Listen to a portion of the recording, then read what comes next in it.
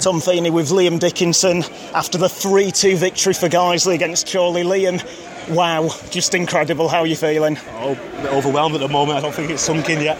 To come from 2-0 down to win the game, it's an amazing feeling just to dig in and after conceding 2 goals, not let our edge drop. You came on during the first half. You made a real difference in the second half. Just what were you told to do?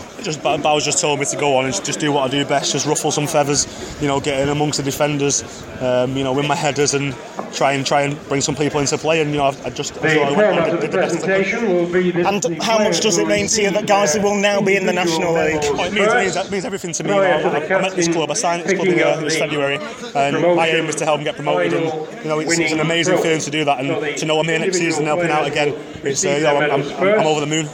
And just what are you looking forward to most being in the National League? Just a new test for myself and the team, and just to show everyone in that league above that what we're capable of. That's fantastic. Thank you so much, Liam. Congratulations.